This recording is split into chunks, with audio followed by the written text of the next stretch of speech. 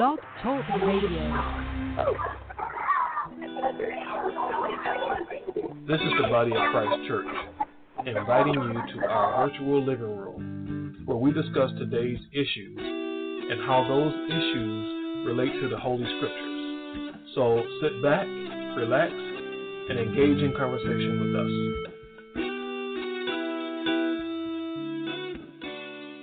Good afternoon, brothers and sisters. The Most High, in the name of Christ, bless you. I am Josiah, and welcome to our virtual living room where we examine recent events as they pertain to the Holy Scriptures. It's been a couple of weeks since we did a program, and that was largely due to the fact that we were observing the Feast of the Passover, the Feast of Unleavened Bread. But we are back with you today, and back with us we have the usual panel, and I'd like to introduce them right now. And I'd like to start off, first of all, with our brother Kazakia. Shalom, brother. Most High in the name of Christ bless you. Hey, what's up, brothers? Most High in the name of Christ bless all the brothers. It's good to be back to the show, sitting in the comfy chair, and I really had a nice time during the Passover, and look forward definitely to dealing with this particular topic.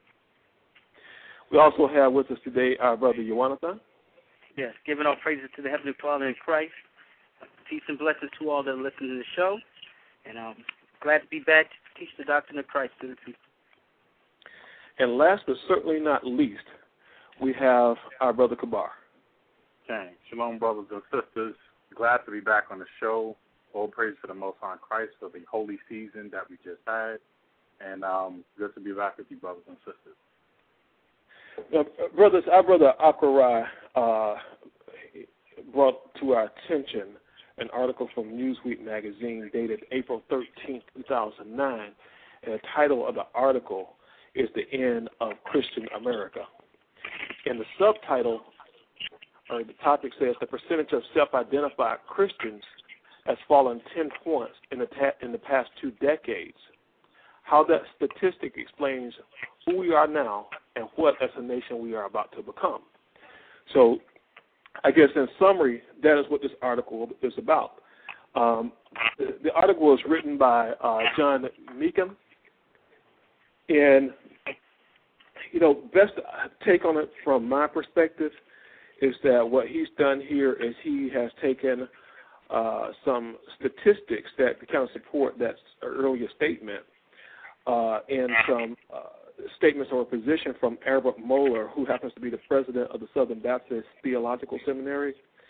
And he's gone through and examined why it is possibly that, that whole statement, the end of Christian America, whether that's actually about to take place or, where we are right now, what type of decline we've seen in regard to Christians in America, and why that decline has taken place. And he does a real good job of drawing on a lot of different sources. And some of the sources are, like we said, statistics from the American Religious Identification Survey. He draws on that, as well as a lot of historical references.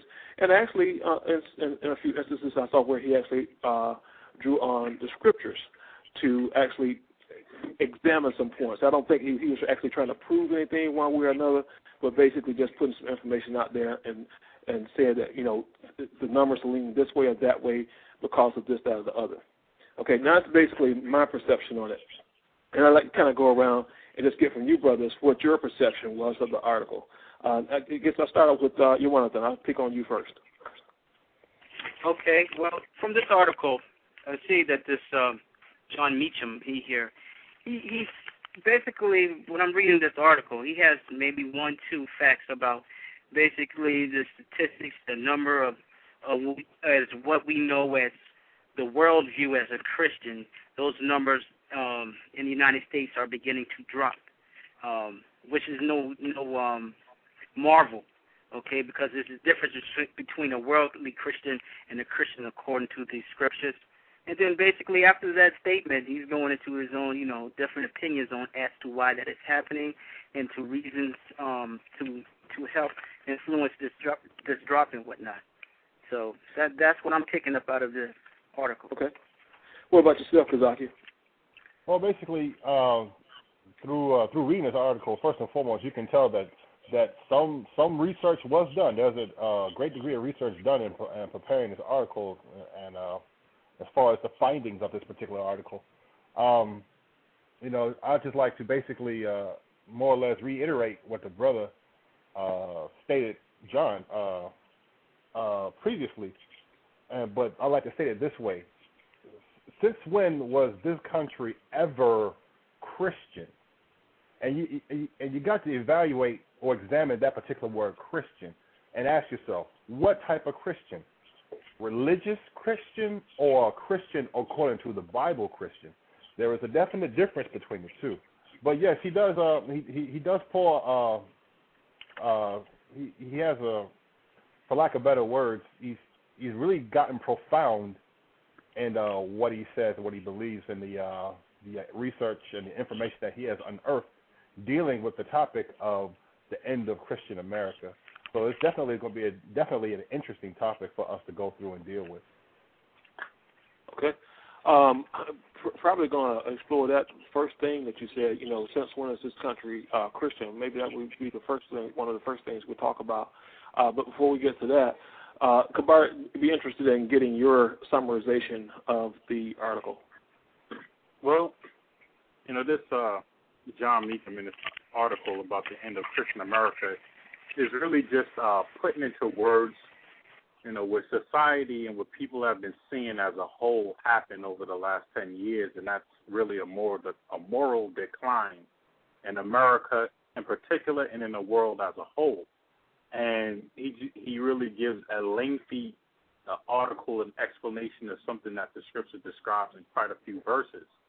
So it's definitely stating what should be the obvious to most people, but it's something that has to be stated, and hopefully people really look at it and then examine their own selves and their own life and make sure that they're lining up with the scriptures, because that's the most important thing, and that's the only way to extricate yourself if you are in that decline, or to keep yourself away from it if you haven't gone in that direction. Okay. At a certain point in this article, he writes, "What then does it mean to talk of Christian America? Evangelical Christians have long believed that the United States should be a nation whose political life is based upon and governed by their interpretation of biblical and theological principles. If the church believes drinking to be a sin, for instance, then the laws of the state should ban the consumption of alcohol. If the church believes the theory of evolution conflicts with the literal reading of the book of Genesis, then the public schools should tailor their lessons accordingly. If the church believes abortion should be outlawed, then the legislatures and courts of the land should follow suit. The intensity of feeling about how Christian the nation should be has ebbed and flowed since Jamestown. There is, as the Bible says, no thing new under the sun. For more than 40 years, the debate that began with the Supreme Court's decision to end mandatory school prayer in 1962 and accelerated with the Roe v. Wade ruling 11 years later may not have been novel, but it has been ferocious. Fearing the coming of a Europe-like secular state, the right long to engineer a return to what believed as a Christian America of yore." So, getting back to your earlier statement, Kazakia, about, this being a Christian America, it seems that he's kind of alluding to that fact that there's in some people's minds, that's what they want. But he's kind of alluding to the fact that maybe that's not the way things are going or has ever been. Well, I can definitely say that, when you're dealing with the word Christian in reference to using it to identify or describe something, we've first got to deal with it according to the scriptures. Now, the excerpt that you just read, brother, and you kept reading, the church believes this, the church believes that, the church believes this. Mm-hmm. We have to stop and we have to evaluate. The church believes this, but what do the scriptures say? There's a difference. The church believes this, but what do the scriptures say? Now, what has happened throughout the course of years, a lot of people or groups who claim to have a Christian background or a Christian foundation, what has happened is they take one precept of the Bible or one teaching and base their doctrine or base their whole existence of being off of that one precept or off of that one teaching that Christ made, or a statement that Christ made, and instead of doing it from the Bible itself, if I'm saying it correctly. In other words, you take one scripture, or a group takes one scripture and base their whole doctrine, ideology, faith, belief system on one scripture, instead of examining these scriptures and basing your doctrine or your faith or your belief system off of the Bible itself, something to what the church has done. Now, what I would like to do is read this particular scripture in 2 Timothy chapter 2, verse 19, and it says, "Nevertheless, the foundation of God standeth sure, having this seal," meaning the sign. "The Lord knoweth them that are his, and let everyone that nameth the name of Christ depart from iniquity."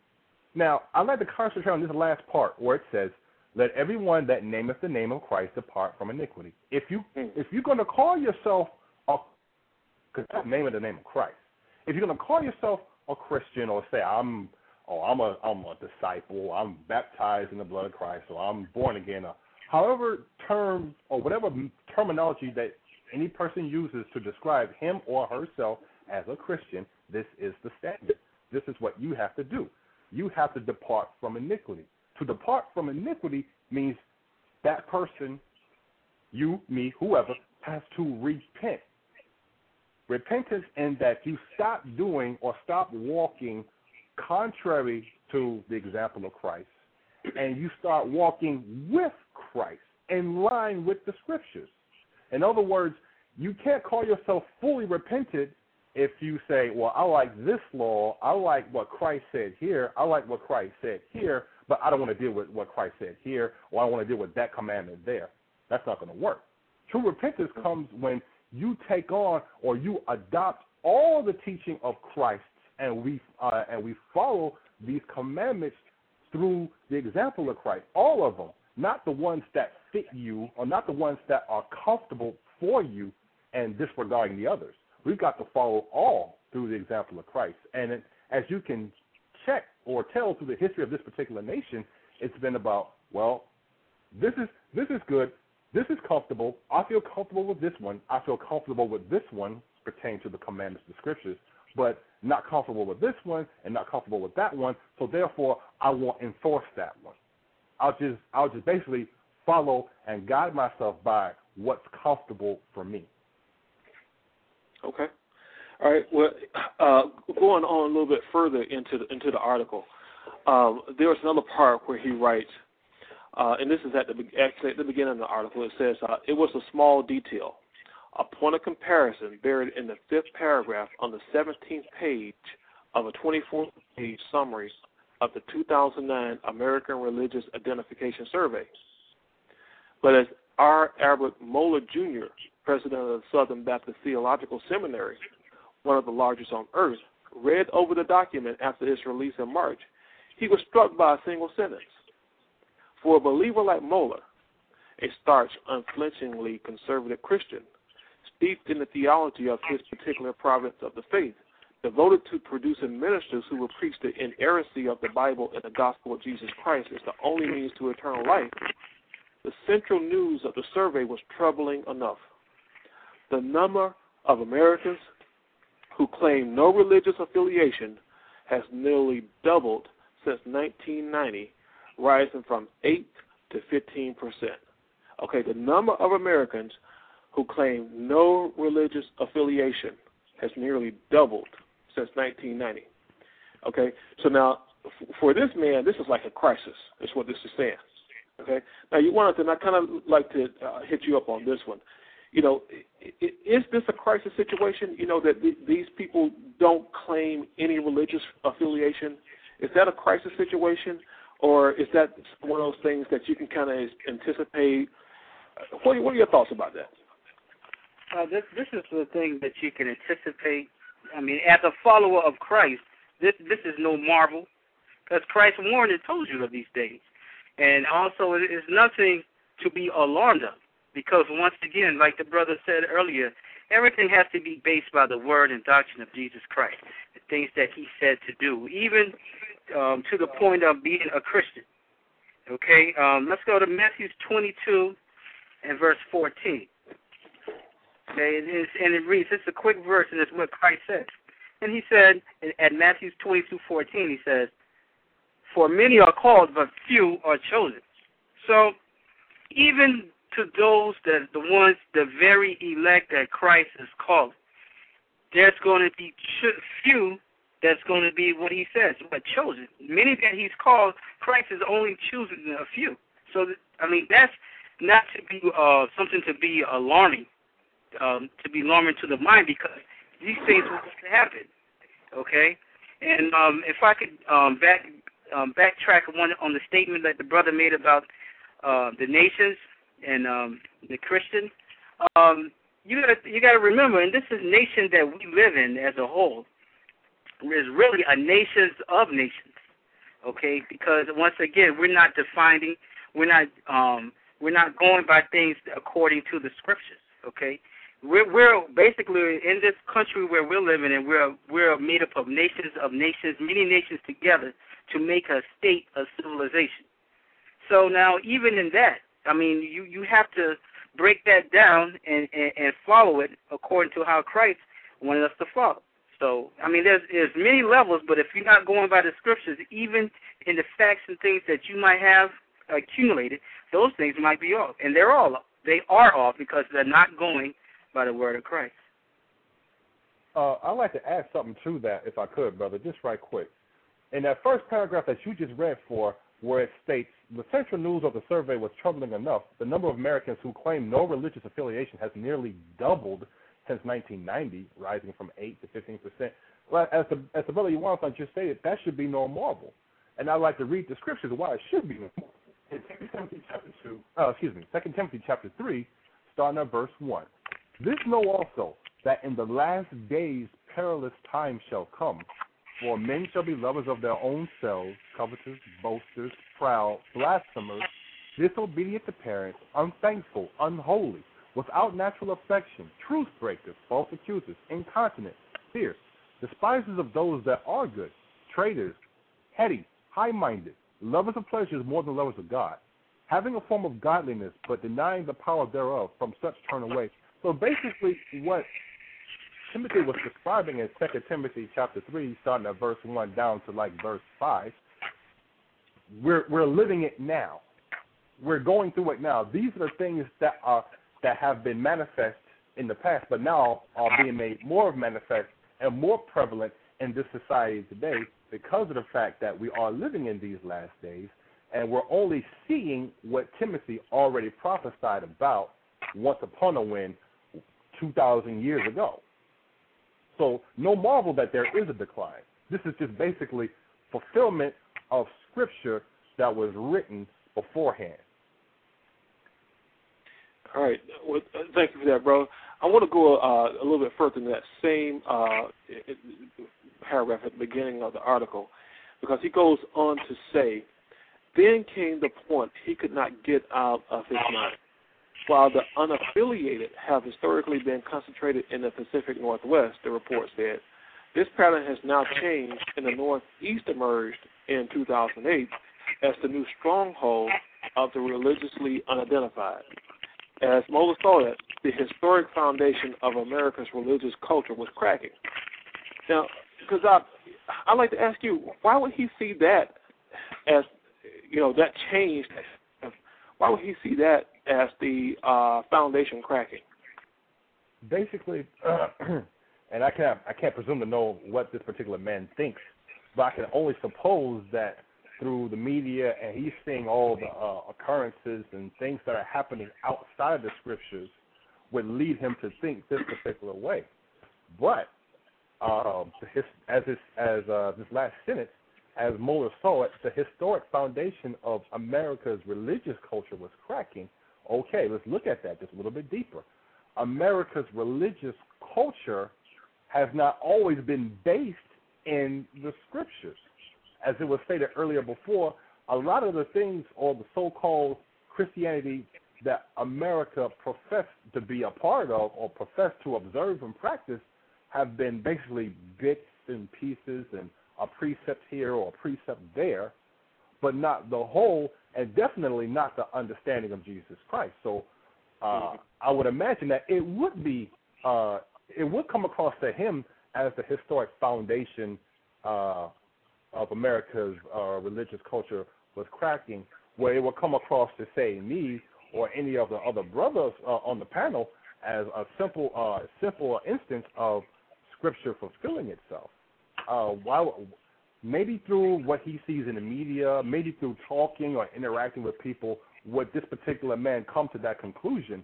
But according to the Scriptures, the same Bible that this particular country bases its beliefs out of, it's nothing more than prophecy. Things coming to a head, things coming to pass that was already stated that were going to pass. Right.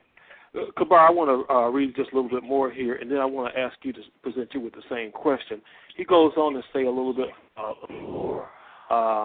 further down. He says, a remarkable culture has taken place around us, Mueller wrote. The most basic contours of American culture have been radically altered.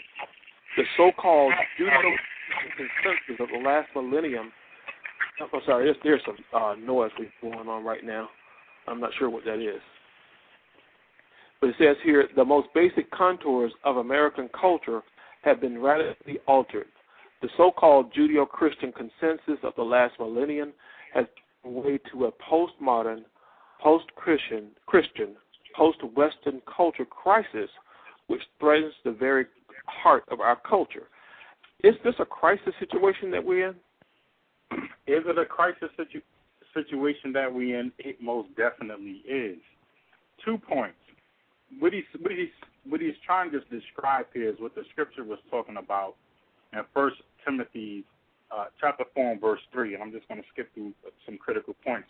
1 Timothy chapter 4, 2 Thessalonians chapter 2 and verse 1, I'm going to start. It says, Now we beseech you, brethren, by the coming of our Lord Jesus Christ and by our gathering together unto him, that ye be not soon shaken in mind, nor be troubled, neither by spirit, nor by word, nor by letter as from us, as that day of Christ is at hand. So he's letting them know, listen, you're going to start seeing things happen, events occur, but don't be troubled, all right? Because this man sounds very troubled in his countenance and in his mind. Verse 3, let no man deceive you by any means, for that day shall not come except there come a falling away first, and that man of sin be revealed, even the son of perdition. Jump down to verse 9. It says, even him whose coming is after the working of Satan with all power and signs and lying wonders. 10. And with all deceivableness of unrighteousness in them that perish, because they receive not the love of the truth, that they might be saved. And this is why you have this falling away occurring, why you have all of these people who perhaps in many cases were Christians are now saying they don't believe anything anymore. Okay? Because they're not receiving that love of the truth. And the scriptures explain what that is, and it's the keeping of the commandments of the Most High. Verse 11 says, For this cause God shall send them strong delusion that they shall believe a lie, and that they all might be damned who believe not the truth, but have pleasure in unrighteousness. Because this is what you have going on in the world. You have this exponential increase of all types of evils, abominations, wicked works going on in the world. And the scriptures already prophesied of this when you go into 2nd Ezra, chapter 14, and you read at verse 13, and it tells you, now therefore, this is the angel speaking to Ezra before he was taken up. It says, now therefore, set thine house in order, and reprove thy people, comfort such of them as be in trouble, and now renounce corruption. It says what? Let go from these mortal thoughts, cast away the burdens of man, put off now the weak nature. 15 is the point. And set aside the thoughts that are most heavy unto thee, and haste thee to flee from these times. For yet greater evils than those which thou hast seen happen shall be done hereafter. Okay, verse 17. For look how much the world shall be weaker through age, so much the more shall evils increase upon them that dwell therein. So this is what the Most High is letting you know. This is what the angel is describing to Ezra. I know you've seen great evils done in the earth, but what he's saying is, listen, even greater evils are going to happen in the latter times.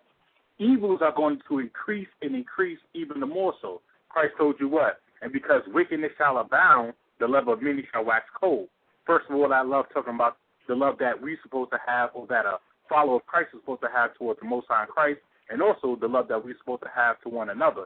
That is going to start to decrease. That is going to start to evaporate as these wickedness and these evils increase, and as people give themselves unto it. And that's what you see going on in America today and all over the world. Okay. All right. Very good, bro. He goes on to write, when Moeller and I spoke in the days after he wrote this, he had grown even gloomier. Clearly, there's a new narrative, a post-Christian narrative, that is animating large portions of this society. He said from his office on campus in Louisville, Kentucky. There it was, an old term, new urgency, post-Christian. This is not to say that the Christian God is dead, but that he is less of a force in American politics and culture than at any other time in recent memory. Now, that last statement, that is not to say that the Christian God is dead, but that he is less of a force in American politics and culture than at any other time in recent memory. To me, that statement has a lot of question marks in it. And one of the first one is, who is the Christian God? Is there a Buddhist God? Is there a Hindu God?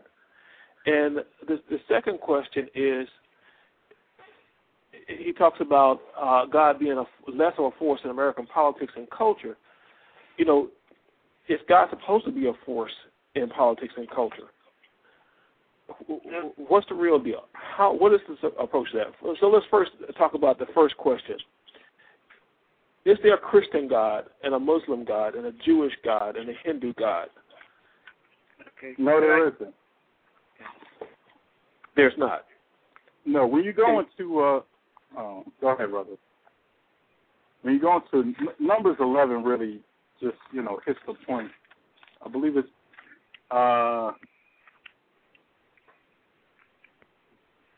hear ye, O Israel, the Lord our God is one Lord. Which one is that, brother? Deuteronomy 6 and 4. Deuteronomy 6 and 4. Yeah, that's it. Deuteronomy 6 and 4. Yes. Mm-hmm. Okay, when you go into Deuteronomy chapter 6 and verse 4, it tells you. It says, "Hear, O Israel, the Lord our God is one Lord, and thou shalt love the Lord thy God with all thine heart, with all thy soul, and with all thy might." So the scriptures tell you that, listen, there isn't many gods. There isn't, one God that handles this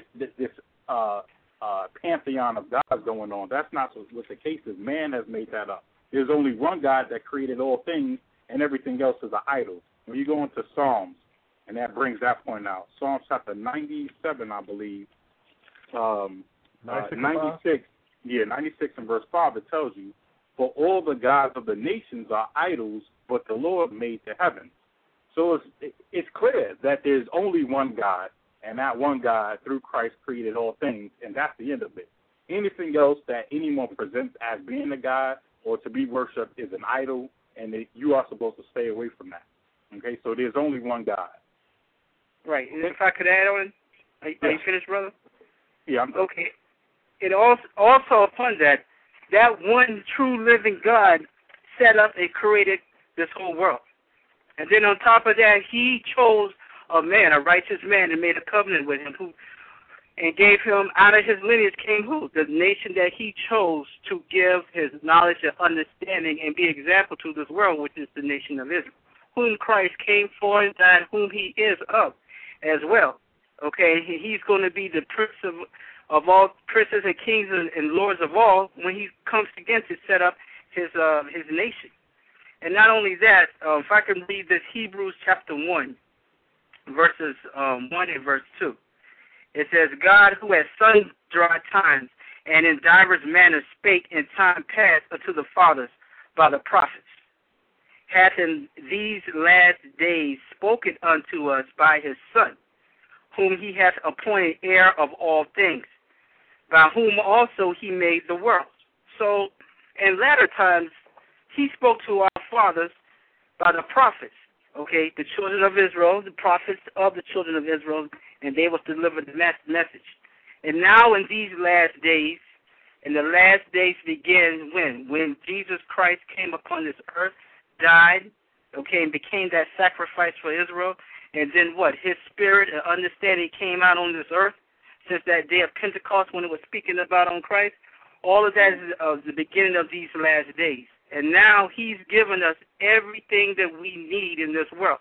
We don't need the politics of this world. We don't need the rights and wrongs of this world. We need the righteousness of the Heavenly Father and apply that to our lives.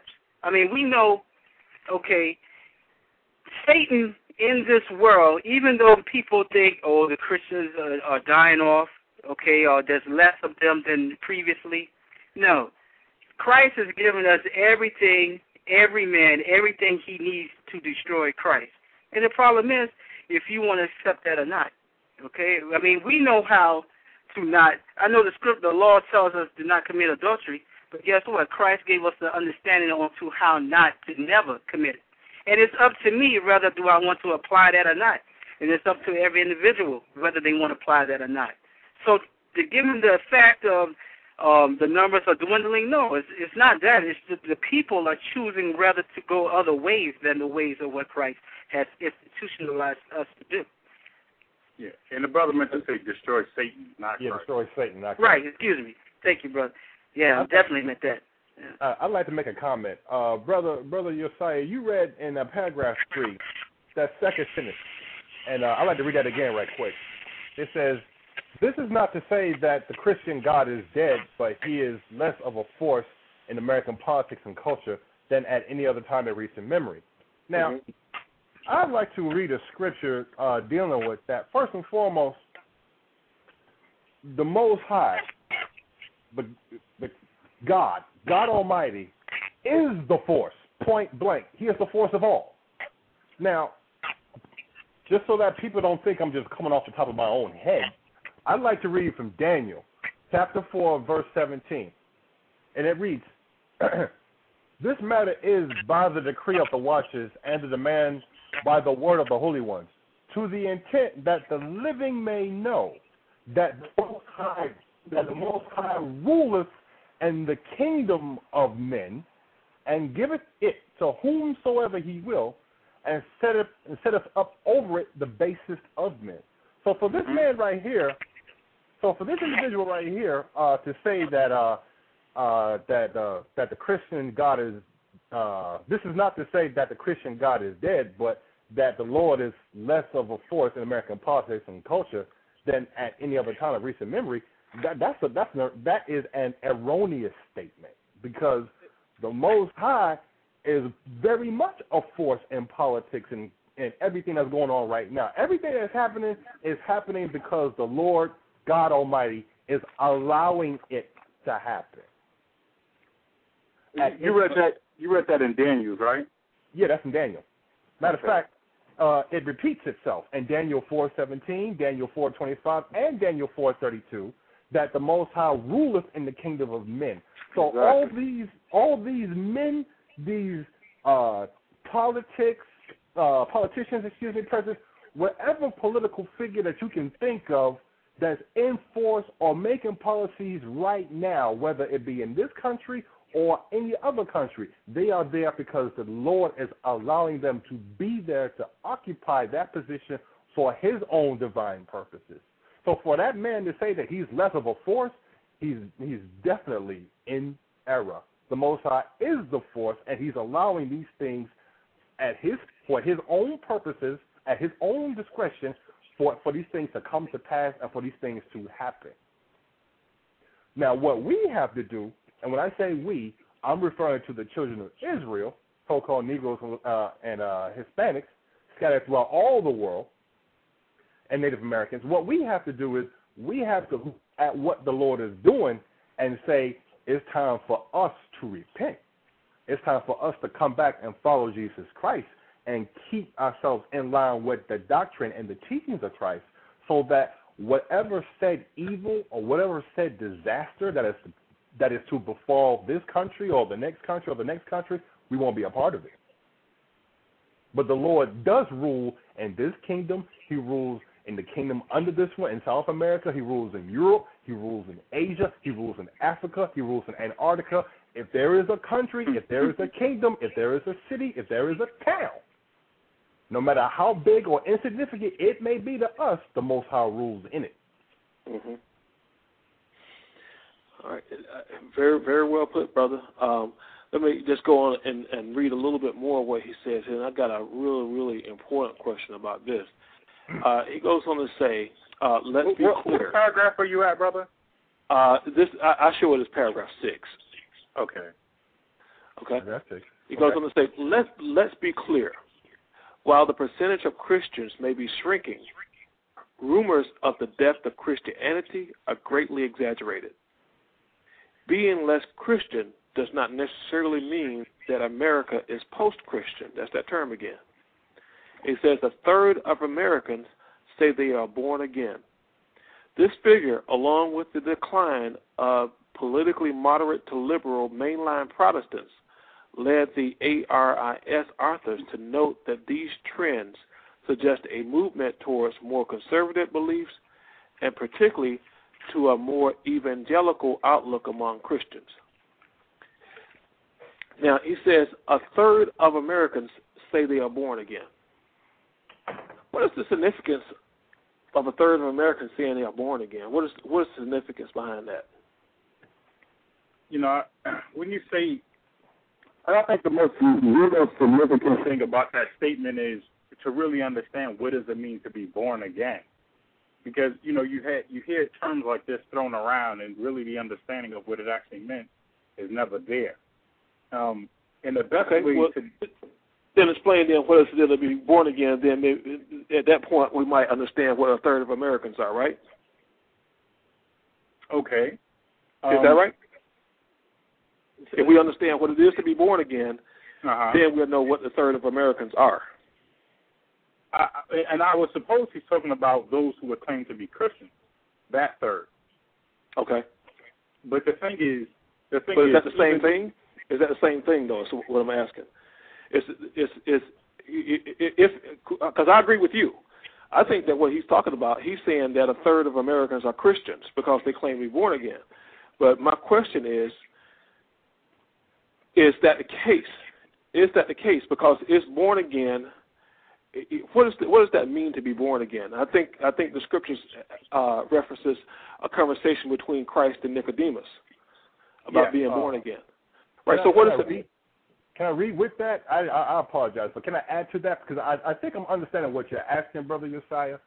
But to bring it all back within a proper perspective of being born again, when we read in 1 Peter chapter 1 and 23, it says, being born again, there it is right there, not of corruptible seed, meaning not by seed of man, or the carnal man's seed, but of incorruptible, by the word of God, which liveth and abideth forever.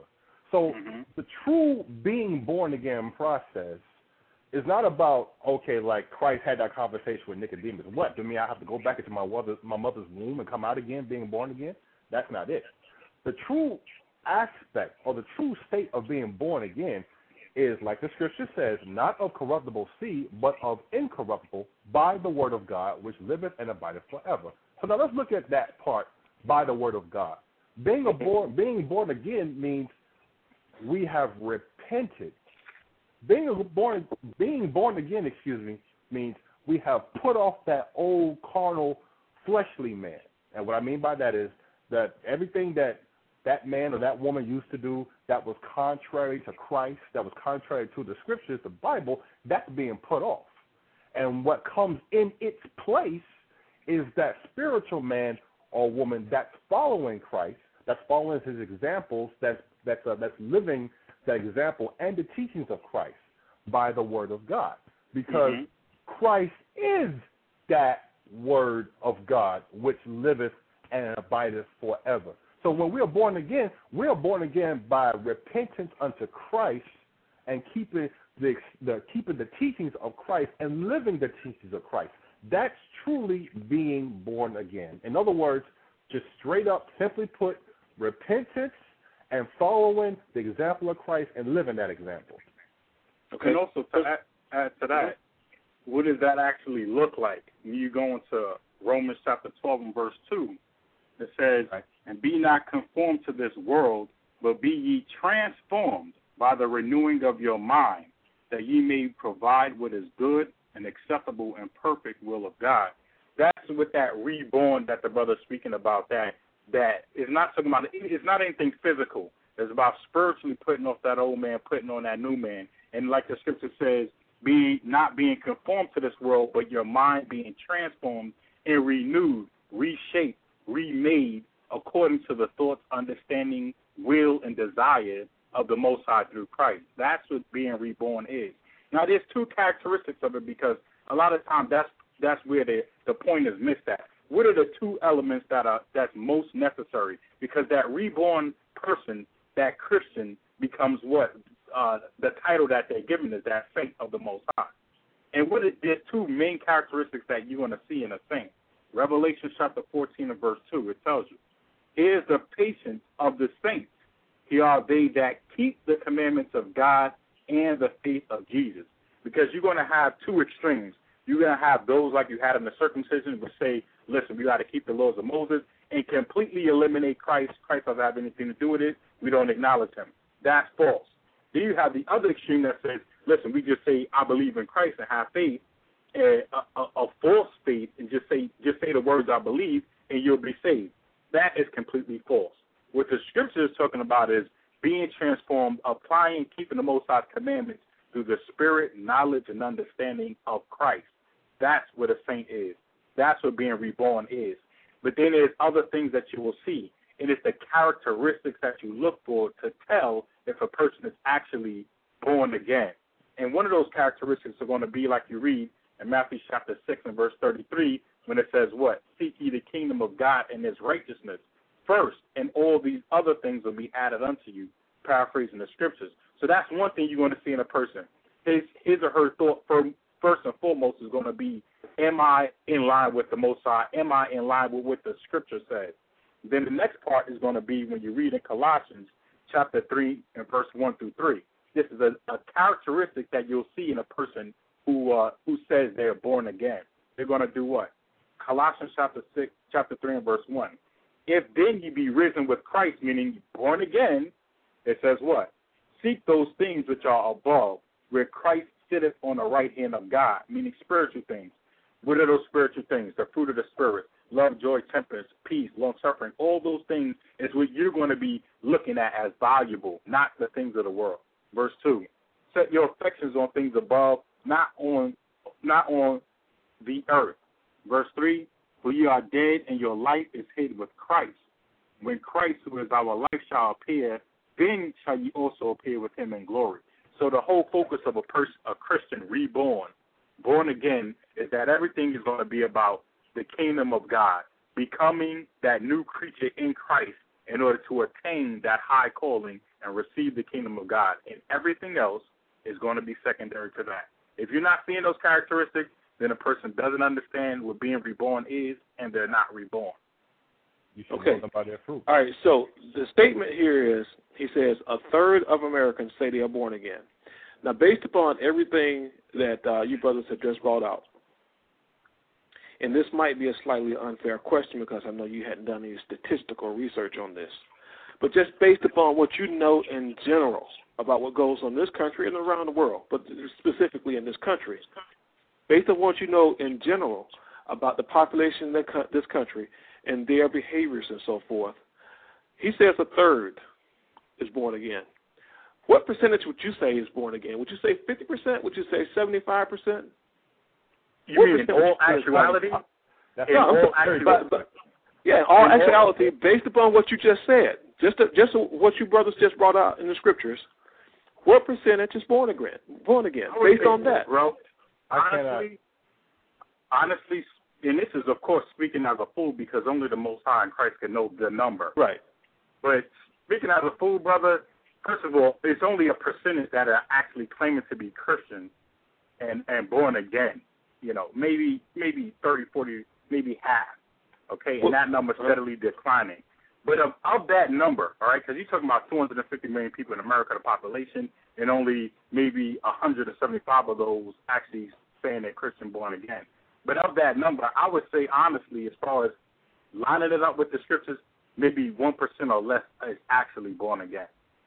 Hey, brother, you're doing pretty good because I would say I cannot give you a number as far as who is truly born again versus who is not born again. We've gone through the scriptures, and the Spirit of Christ have showed us, all right, this is what it means to be born again.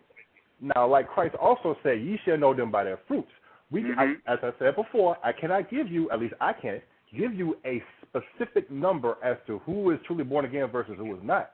But you can always tell a man or a woman if they're truly born again by their actions, what they do, if it falls in line with Christ, if it falls in line with the scriptures or not. Now, allow me to say this right quick as well. You can't, as I said before, you can't pick and choose, all right, I like this law, I can apply this, but I don't want to apply that. I'll give up eating pork, but I still got to have about 2, 3, and 4 different girlfriends. That's not going to work. That's not truly being born again. And that's what a lot of people think that it is. Okay, I've given up this, but I still want to retain that. I've given up this, but I still want to retain that. Or, I like this commandment, I like this law. I'm really comfortable with what Christ said here, but what Christ said here in this particular chapter, in this particular verse, I'm not gelling with. So I'm just going to leave that alone, but stick to what he said here. That's not being born again. Being born again is that you're taking it on, all of it. And you might not know it all instantaneously, but as you begin to learn more about Christ, as you learn more, you apply more. Okay. That's a whole lot there. Now, if both of you brothers are agreeing that it's 1% or less, and I heard what you said, Kazaki, that you thought that Kabar was being a little bit liberal. Okay. But now think about this now. If what you brothers are suggesting, even if you're far off and say it's 5%, that still deepens the crisis this man is talking about exponentially. Yeah, it does. Okay. So now, are we talking about the same crisis that he's talking about? Something different. And before we go to the answer on that, response on that, let's go ahead and go to him.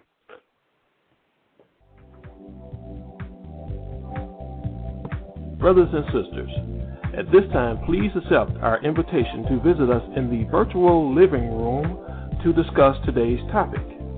Comments or questions are eagerly encouraged, whether they agree or disagree with the viewpoints expressed by those involved in the program. To visit us in the virtual living room, please call 646-716-7749. Also, you can visit our website at thevocc.com, or you can email us at bodyofchrist@ureach.com. Ureach is the letter U followed by the word reach. So that's bodyofchrist@ureach.com, or call us at 1-877-871-1712. This program is broadcast live each Sunday at 2 p.m. Remember to visit us right now in the virtual living room by calling 646-716-7749. Now, back to today's show.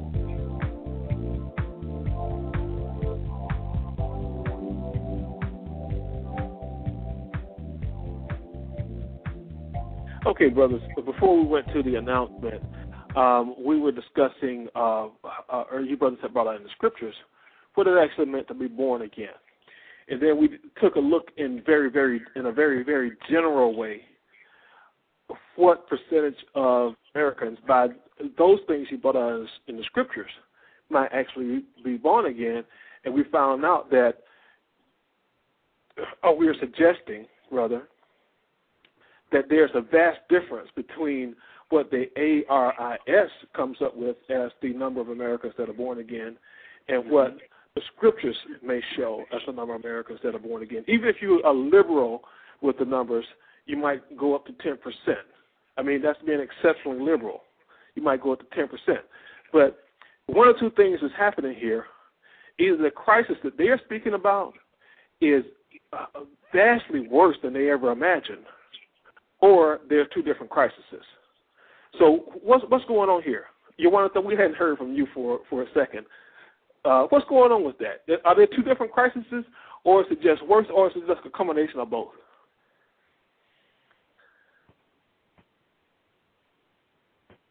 John? Can you hear me? Yeah. Oh, there you okay. Hello. Can you hear me? Yeah, got you now. Yeah. Okay. When we was making statements of the numbers, okay, and then one point someone mentioned, being conservative or less conservative. You got to understand that there is no conservative with the Most High in Christ. There's no liberal. There's either you doing it or you're not. Okay, and it's not picking and choosing. It's not 30%, 90%. It's not even 99% with Christ. Okay, Matthew 12:33. It says, either make the tree good and his fruit good, or else make the tree corrupt and his fruit corrupt. For the tree is known by his fruit. Mm-hmm. So what Christ is telling us there is basically either you're going to do what's right, what I tell you to do what's right, and follow the doctrines and do the things that I instructed you all to do in its entirety and be ye perfect, or don't do it. And then that means make your fruit corrupt. Okay? So it's no leeway. It's no like how we're bringing up these different numbers. And we as mere men, 2 Corinthians 5:11, it says, knowing therefore the terror of God, we persuade men, but we are made manifest unto God. So we know the core. Everyone reads the scriptures, the Bibles, how Heavenly Father in Christ says, how Christ says when He's coming with His holy host of angels, and He says it's going to lightning from one end to the other, and all shall see. And He's coming in glory and dread, and then it speaks of that day of glory and terror. Okay, we know that the Heavenly Father is coming for judgment. So we wish that all who hear this program would repent and continue learn that doctrine of Christ, stick in it, and learn it to its fullest. Because in that's your safe. That's your safe. We persuade men because we ourselves, we don't even know ourselves. We all going to sit up on that judgment seat. So, I mean, to answer your question, basically, listen, it's no percentage. It's either get right or prepare for death. And that's for all men. It's true. And I want to also just make a clarification because, you asking a question about a number, you know what I mean? And no one can state a number. It's like that. It's like when Paul, to make a point, he would say speaking as a fool, so that he can sort of set up and make a point and then bring the understanding according to the scriptures. Mm-hmm. And that's basically what we're doing here as far as to illustrate a point and discussing something like that. But remember, all we're talking about is it's a remnant. Now the world takes statistics as far as you may fill out an application on your job and they say, you have any religious affiliation, you put a Christian down. Now, you're going to get lumped in the same category as everybody else that put that down. But it's just because the Lord has granted us the understanding to make the difference, to discern between good and evil, that we're able to state exactly what it is according to what's written in the scriptures. But the thing is that once again, we're only talking about a remnant that's actually is going to be saved. We're only talking about a remnant that's actually applying and keeping the commandment. And the great majority, like the scriptures read in Thessalonians, are deceived because they say but do not, like the scripture says. Or they draw nigh to Christ with their lips. They say, Lord, Lord, but deny Him in works. And this is the issue that's going on. So as far as it's the same, we're describing the same phenomenon. that this man is speaking about, but we're just able to describe it in more detail and in more exact form because the understanding the scriptures have been given to a greater degree in application because we keep the commandment. But yes, you have many people who claim that, and you have some who sincerely follow it, but the great majority who claim that do not. And those are what arise in statistics today. You know what I mean? Even those who may not have been sincere are now saying, listen, you know what, I don't really believe anything because they didn't believe in the first place. So it was just something that they put on the application and they didn't really understand what they was doing or didn't really believe in the first place. But the thing is that, true belief is going to be seen through a person's works. And that's for all of us to examine ourselves and make sure that we are in the faith, like the scripture says. I like to, if you don't mind, brother, you were talking about the crisis. Right. You were asking, are there two crises or is just one crisis? Now, right. This is just me speaking as plain old regular Zakia. But the point is, the only crises that's really being viewed is the crises that this particular individual sees out of his own mind. And the reason why I'm saying this is because according to John chapter 10, verse 27 through 29, Christ says, my sheep hear my voice, and I know them, and they follow me. So the true Christians, the ones who truly have been born again, they're going to hear the voice of Christ. They're going to acknowledge the teachings of Jesus Christ, and they're going to keep it and continue in them. Now, the points are in verse 28 and verse 29. And I give them eternal life, and they shall never perish. Neither shall any man pluck them out of my hand. My Father, which gave them me, is greater than all, and no man is able to pluck them out of my Father's hand. So the point what I'm trying to get at is basically this. The crises that this man may see, okay, that's what he sees. But according to the scriptures, those who are following Christ will follow Christ. Those who are sincere about following Christ will continue to be sincere in following Christ, and that there is nothing that any man, any woman, any president, any vice president, any politician, any lawgiver, any judge can do to say contrary or to stop that.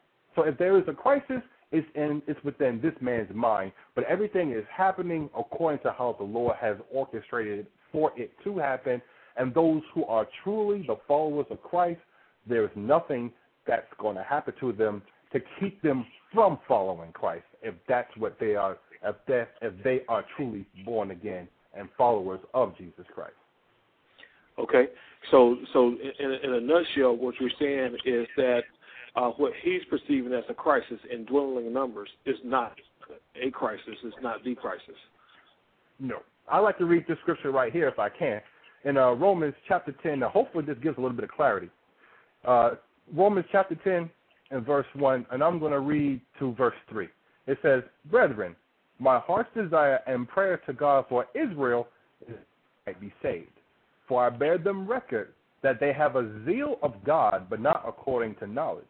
For they, being ignorant of God's righteousness and going about to establish their own righteousness, have not submitted themselves unto the righteousness of God. Now, the context of this particular scripture, of course, at the beginning, it says for Israel. But let's look at this on a grander scale. Let's look at it in this country that we're living in, America. There are a lot of people who have some type of zeal, who have some type of understanding, who have some type of enthusiasm, I dare say, for the Heavenly Father in Christ. But it's not according to the knowledge of the Scriptures. So in going about that, not just Israel, but a whole lot of other people have gone about and to set up their own righteousness, in other words, their own beliefs, their own ideas about what it is to serve God, what it is to be a Christian, and they're leading their lives by that principle instead of the doctrine of Christ in the Scriptures. Okay. All right. There are a number of other things that have been said in this article that, it kind of got my attention, and I think it got the attention of you brothers also. And just kind of browsing through here, there's another one here that, I think kind of stands out. And if you're referencing the paragraphs, it will be paragraph 11. And it starts out, which is precisely what troubles Moeller. The post-Christian narrative is radically different. It offers spirituality, however defined, without binding authority, he told me. It is based on an understanding of history that presumes a less tolerant past and a more tolerant future, with the present as an important transitional step. The present, in this sense, is less about the death of God and more about the birth of many gods. The rise in numbers of religiously unaffiliated Americans are people more apt to call themselves spiritual rather than religious. In the Newsweek poll, 30% described themselves this way, up from 24% in 2005. They're describing themselves as spiritual rather than religious. But out of everything I just read, the thing that really caught my attention, now I would imagine that caught your brother's attention too, it says the present, with the present as an step, the present in this sense is less about the death of God and about the birth of many gods. The birth of many gods? What is he talking about? Well, brother, if you don't mind my going first with this particular one, when it says, and this is what I'm perceiving, the birth, where it says, the present in this sense is less about the death of God, capital G-O-D, Almighty, and more about the birth of many gods, lowercase G-O-D. To me, he's talking about the religions, different religions. I mean, let's look at the society that we're currently living in. You've got Roman Catholic, Baptist, Zionist, AME Zion.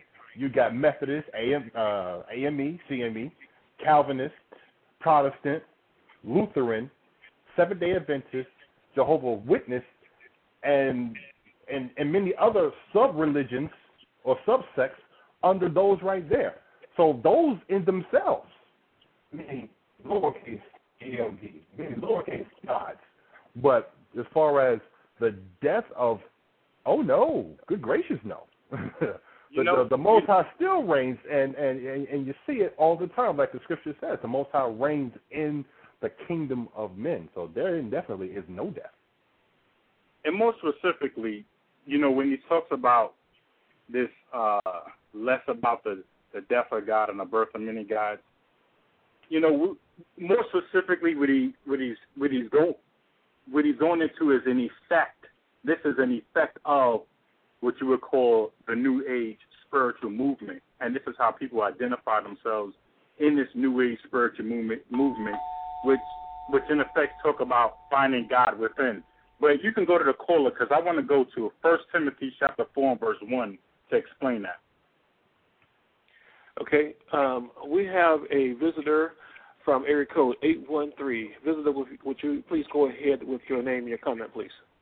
Yeah, my name is Margie Glenn, and I saw that you were talking on the subject end of Christian America, and I want to discuss how many preachers and teachers and people that aren't preachers and teachers believe that Jeremiah 51 is modern-day America. And also I want to discuss the prophecies of Dimitri Duduman, which has a lot to do with the end of Christian America, per se. It's not exactly touching on the subject you guys are, but I thought I would like to talk about it. Yeah, absolutely. Go ahead, Margie. Okay. Are you familiar with Dimitri Duduman, first of all? I'm not. Either one of you brothers familiar with Dimitri? Okay. No, I'm not. Dimitri Duduman was a Romanian pastor who used to smuggle Bibles in Romania during the Cold War. And he got arrested by the authorities back then, and he was tortured for like 5 months in prison. And they were about to kill him, and to make a long story short, God supernaturally got him saved. I'll tell you where you can read more about his things.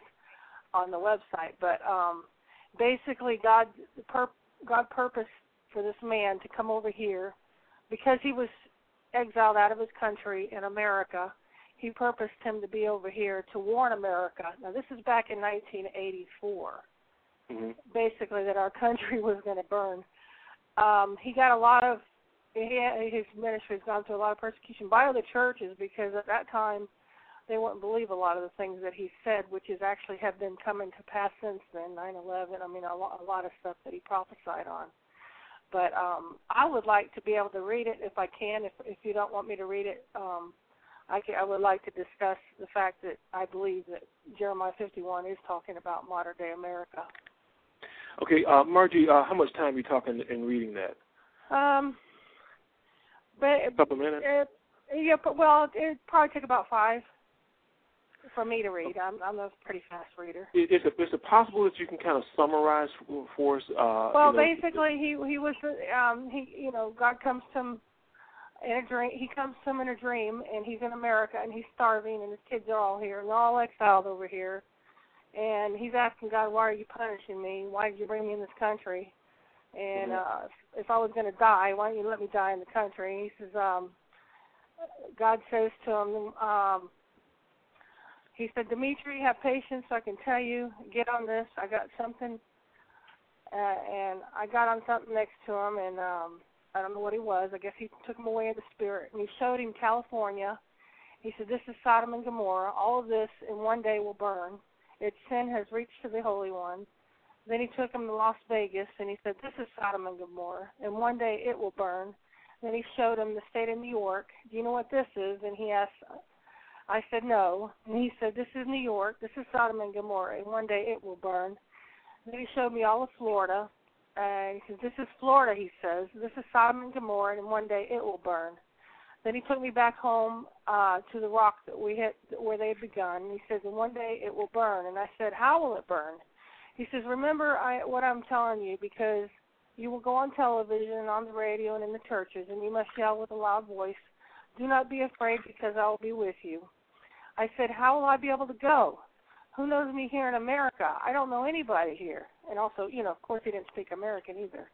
And he said, don't worry yourself. I will go before you. I'll do a lot of healing in the American churches, and I'll open the doors. But do not say anything else besides what I tell you. This country will burn. And I said, what will you do with the church? He said, I want to save the church, but the churches have forsaken me. I said, how have they forsaken you? He said, the people praise themselves. The honor the people are supposed to give to Jesus Christ, they take upon themselves. In the churches, there are divorces. There is adultery in the churches. There are homosexuals in the churches. There is abortion in the churches, and all of the sins that are possible because of the sin. I have left some of the churches. You must yell in a loud voice that they must put an end to their sinning. They must turn toward the Lord. The Lord never gets tired of forgiving. They must draw close to the Lord and live a clean life. If they have sinned until now, they must put an end to it and start a new life as the Bible tells them to live. I said, how will America burn? America is the most powerful country in this world. Why did you bring us here to burn? Why didn't you at least let us die where all the Dudemans have died? Okay. He said, remember, and he says, remember this. The Russian spies have discovered where the nuclear warehouses are in America. When the Americans will think that there's peace and safety from the middle of the country, some of the people will start fighting against the government. The government will be busy with internal problems. From the ocean, from Cuba, Nicaragua, Mexico. He told me 2 other countries, but I didn't remember. They will bomb Margie, the warehouse. I think we get the gist of it, and the gist of it is this prophecy that Dimitri is saying about the United States. Is that correct? Yes. Okay, let me ask you a question. Have you been listening to the program like for the past 30 minutes or so? Yeah, for a little bit. Okay. Did you happen to hear the questions and comments surrounding the crisis of the dwindling numbers of Christians in America? No, I know that's what you were talking about, but basically I've heard about it. I mean, I understand that's happening. Yeah, one of the things is, excuse me for talking over you, but one of the things that this article seems to be stating is, and it doesn't state it in exactly these words, but it seems to infer that there's a crisis either occurring right now on the horizon in the United States. whereas the number of Christians are actually diminishing in the United States. Do you have any comments or thought about that? Well, what I'm basically, I guess where I'm going with it is the fact that it was prophesied that the church is turning from God, and God's judgment is probably coming because of it. You know what I mean? Because it's already been prophesied because his people are turning against him. But I also don't think the churches are doing. Okay, now I do have a comment to make about that. Dr. Perry Stone did a survey on what's going on with the churches, what's wrong with the churches, why are they dwindling? And they said because the preachers are not preaching the truth. They're not telling the people the truth. For instance, Bible prophecy is one of the subjects that they won't touch on because one pastor said that he's afraid to tell his church because if he tells his church, they're gonna get scared and stop sending money. Or stop giving money, which I think is the opposite. But that's where I think the problem also is with the churches is the fact that they want a candy coat message. I mean, people are not stupid. Yes, there's people that have itchy ears and they want to hear nice things. You know, they want to hear the Joel Osteen, kind of sermons. But most of them, they know, but they're not getting satisfied, and they're not going to get satisfied until the truth is really preached in the churches. I have a comment. Just going into those things because, and I understand, there's so many books and there's so many points of view and angles and so many interpretations and reinterpretations of, scriptures and prophecies. But as far as the focal point, because there can be a lot of confusion that arises out of the studying into all of these prophecies, and, people have specified dates to the return of Christ and so many things, and none of these things materialize. Let me finish. But the thing is that the focal point is where we have to be. Matthew 4:17, from that time Christ began to preach and to say, repent, for the kingdom of heaven is at hand. That's his doctrine. And then, Mark chapter 6 and verse 12 tells you that and the disciples went out and preached that men should repent. That was the doctrine. And when the focal point turns from that into other things, a lot of confusion is going to arise. When you look at 2 Thessalonians chapter 2 and verse 3, that already talk about the falling away that's going to happen in the churches. When you go into 2 Peter chapter 3 and verse 10, it tells you that the whole earth is going to burn. So, to rehash, people come and they rehash prophecies, but the scriptures state it the best, the clearest, and the trueness of it. And, we really need to, try to stay away from these books that men come up and they rehash or try to rehash what scripture has already said and made clear. But, the aspect that we really need to also focus on is when you go into, let me see where it is, 1 Timothy chapter 4 and verse 1, because remember we're talking about the death of God, not talking about less about the death of God and the birth of many gods. And this is because of these false doctrines arising and people buying into them. God and you, the spiritual divinity of the individual, all of these doctrines that's in the world now through this New Age movement. 1 Timothy 4:1. Now the Spirit speaketh expressly that in the latter times some shall depart from the faith, giving heed to what? To seducing spirits and doctrines of devils. Right? To seducing spirits and doctrines of devils, speaking lies and hypocrisy, having their conscience seared with a hot iron. Right? And then it goes into examples. Forbidden to marry. Catholic Church does that. Commanded to abstain from meat.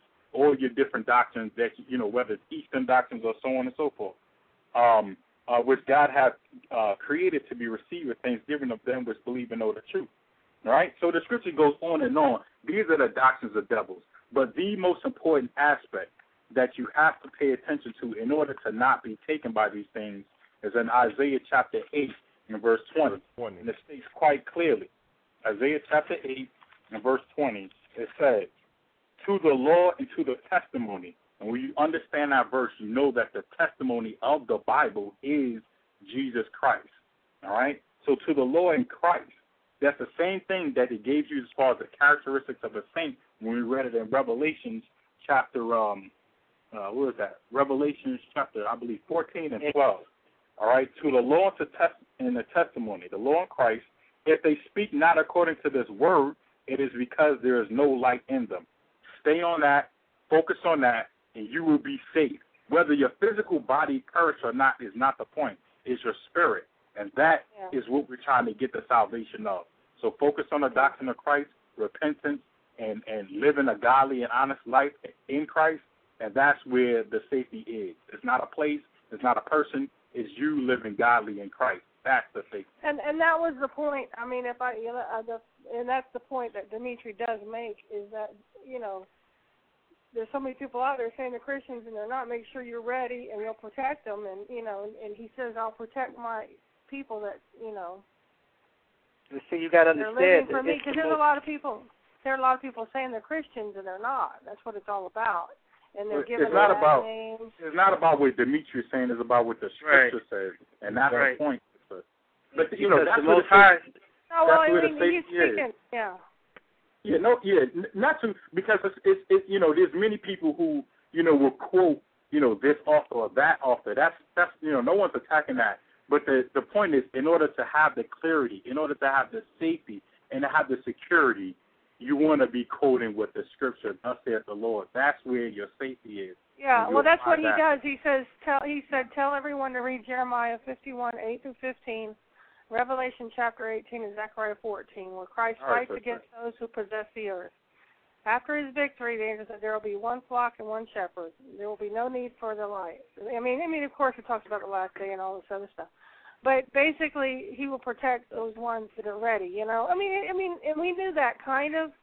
But what this prophecy is about is how this is going to happen in the future, which is it's going to be the Russians. And it's going to be unexpected. And basically, you would have never believed that back then until you see the news and events that are going on now. And then, he has a lot more dreams and prophecies that were given to him that have actually come to pass that we would have never guessed that would have happened. But you'd have to read them. But I'm not trying to encourage you to or not, but it's basically about the church being ready. That's all it's about. The main message is, be ready, church. It's a serious thing. Right. And also that guy, everybody's been quoting lately, David Wilkerson. Did you hear about what he came out with? Who's David Wilkerson? No. If I could. Go ahead, John. Yeah, if I could, because here, our whole basis and our whole thought process, like the brother says, the focus of what the Most High, according to the Bible, told us to focus on. He said, this is my son in whom I well please, hear ye him. So, there's many, many, many men, but, we even got righteous men of Moses, Elijah, Isaiah, whoever. But the bottom line is, the Heavenly Father said, hear ye him. That him is Christ. So now we have to apply his words, listen to what he says, and he's our focus. He has every ground covered, So that's the point of the matter. And I don't think Dimitri does that in his prophecy and steering people away from that. He's trying to steer people to that. Right. I'd just like to add go to, to be right, it's some, basically, and he didn't want to do this, All right. The overall that's what he was called to do. The overall comment that I've got with this right here is basically, everybody is going to have to appear before the Heavenly Father, before Christ, to give an account of what he has done or what he has not done, or she for that matter. And when we're standing before Christ, what did you do? Did you follow me or not? It's not going to be so much geared towards how much or how deep you were in prophecy. It's going to be geared towards, did you listen? Did you humble yourself to the commandments? Did you follow the doctrine of Jesus Christ, or you did not? As the brother brought out, there is definite safety in humbling yourself and applying the scriptures, applying the example of Jesus Christ. But if you get too caught up in prophecy, all right. Prophecy is fun. calls them prophecy, then you're missing the boat of repentance. That's all that I'm saying. Right. Well, let me ask you something though. Margie, she mentioned Dimitri, of course, and we understand that where we want to keep our focus is on the scriptures. But she's also mentioning Jeremiah 51, and in mentioning Jeremiah 51, she's speaking in terms of the prophecy concerning America. Is that or is that not an important aspect, something that you should be focused in on? It's not. Why would you be? Brother, because the reason it's not. No, it's not the full focus. Of course, I mean, if I first meet somebody that never has come to Christ, the first thing I'm going to do is tell them how to get saved, and try to preach Christ to them, not prophecies. That's like giving meat to a baby. That's not, that's not it. But sometimes, God does use prophets to get people's attention, and in a stubborn country like we live in, that may be what it takes. I don't know, but You know what? It's when we go to a clear example in 1 Corinthians, chapter 12, because this is with the abundance of revelations were given to Paul. You know what I mean? And this segues back into what we're talking about because people don't focus on it is why people slip into the deceptions of this world. But when Christ through Paul was speaking in 1 Corinthians chapter 13 and verse 1, it says, "Though I speak with the tongues of men and angels, and have not charity, I'm become as a sounding brass and a tinkling cymbal. And though I have the gift of prophecy and understand all mysteries and all knowledge, and though I have all faith so that I can remove mountains and have not charity, I am nothing." Then it tells you what charity is. Charity suffereth, in verse 4, charity suffereth long and is kind. Charity envieth not. Charity vaunteth not itself. All of these are the applications of fruit of the Spirit. When you jump down, it tells you, wherefore, verse 9, wherefore we know in part and we prophesied in part. But when that which is perfect is come, meaning Christ, then that which is part shall be done away with, meaning we will receive the full understanding. When I was a child, I spake as a child, I understood as a child, I thought as a child, but when I became a man, I put away childish things. Verse 13, now abideth faith, hope, and charity, these three. But the greatest of these is what? Charity, meaning the love of the Most High Christ, keeping His commandments, following the doctrine of Christ. It's always going to come back to that. And that's why we don't get off into any, that's why the theme of what you're hearing, sister, is that it's always repentance and coming back to Christ, because the brother Paul has been there, done that, and he's telling you, in summary, listen, keep your mind focused on the love of the Most High Christ, obeying His commandments, and following that example that our Lord set. Keep your mind on that. Everything will be fine. Okay, now you've done a real good job of bringing out what the focus is in the Scriptures, what you should be focused in on. But obviously, throughout the Scriptures, there are a number of prophecies. I mean, all throughout the Scriptures, there's prophecy. So the question now is, what is the benefit of prophecy? Obviously, it's not put enough for no reason at all. So what's the benefit? The benefit is to build faith, trust, and understanding of the Most High. After that repentance is here, after that foundation of repentance in Christ and living godly is there, you can look in and see, because that's the only way to really understand prophecies. You have to have the Spirit of the Most High Christ, and you have to be applying and keeping His commandments through Christ. That's a foundation. Now, on top of that, you'll see that that whatsoever the Most High have said, it has come to pass. And that adds or increases your faith to push you and help you focus even more on obeying and keeping the Most High commandments, not studying 2,000 books to come up with some new stuff, or maybe some deeper understanding about what's going to happen next. That's not what the Most High wants you to do. What He wants you to do is see that I have said these things and it has come to pass, and that that man should keep the whole duty of man should be to keep the Most High's commandments and live godly, because the Most High is going to bring everything into judgment.